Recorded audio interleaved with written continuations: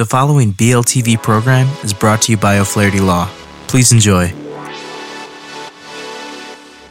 Welcome to Learn About Law. My name is Kevin O'Flaherty from O'Flaherty Law. I hope you find this video and podcast helpful. If you need some help, please feel free to call us at 630-324-6666.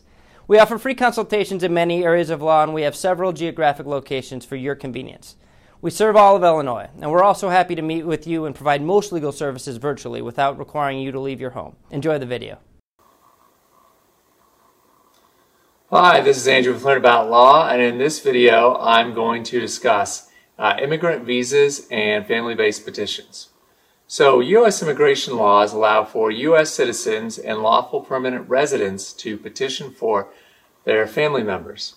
It's important to consider who the petitioner is in this case, whether he or she is a U.S. citizen or lawful permanent resident, as it affects whether there are immigration visas immediately available or even whether the petitioner can petition at all for that relative.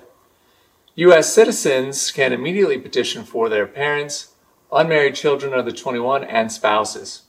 They can file the underlying petition, the I-130, together with the application for adjustment of status, I-45, and I-765, application for work authorization, and can be assured that a visa is probably immediately available. If the petitioner is a U.S. citizen applying for their married children, unmarried children over 21, or siblings, it will have to be a two-step process in this case, and one should consult the current visa bulletin to determine when the date for filing is and the final action dates for those categories. Lawful permanent residents can only petition for their spouse, unmarried children under 21, and unmarried children over 21. None of these has an immediate visa available, so the process will have to be a two-step process. Wait times for those who have an immediate visa available are still long, but the good thing is that those who have an immediate visa can stay with their loved one throughout the process and can get a work visa while waiting for their application to be processed. Another important factor is ensuring that the intending immigrant, the applicant, is admissible to the United States. This means that they need to have entered lawfully, not have committed certain crimes overseas, and many other things. An immigration attorney can help you navigate the entire process and explain whether or not you can sponsor a particular category of relative, how long it is estimated to take, what documents you will need. They'll help you organize everything to maximize your chances of approval.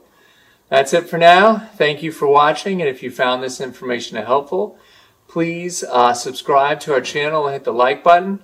Leave any questions in the comment below, and check out our website and YouTube channel for more information. Have a great day. Hello again, this is Kevin O'Flaherty from O'Flaherty Law. I hope you enjoyed the video and podcast. If you did, we'd love it if you'd subscribe to our channel. If you need legal help in this or any other area of law, please do not hesitate to reach out and schedule a consultation. Most consultations are free and all can be conducted remotely if you'd like. Please email us, book online, or call us at 630-324-6666. We have many locations for your convenience, and we serve all of Illinois. So thanks again for watching.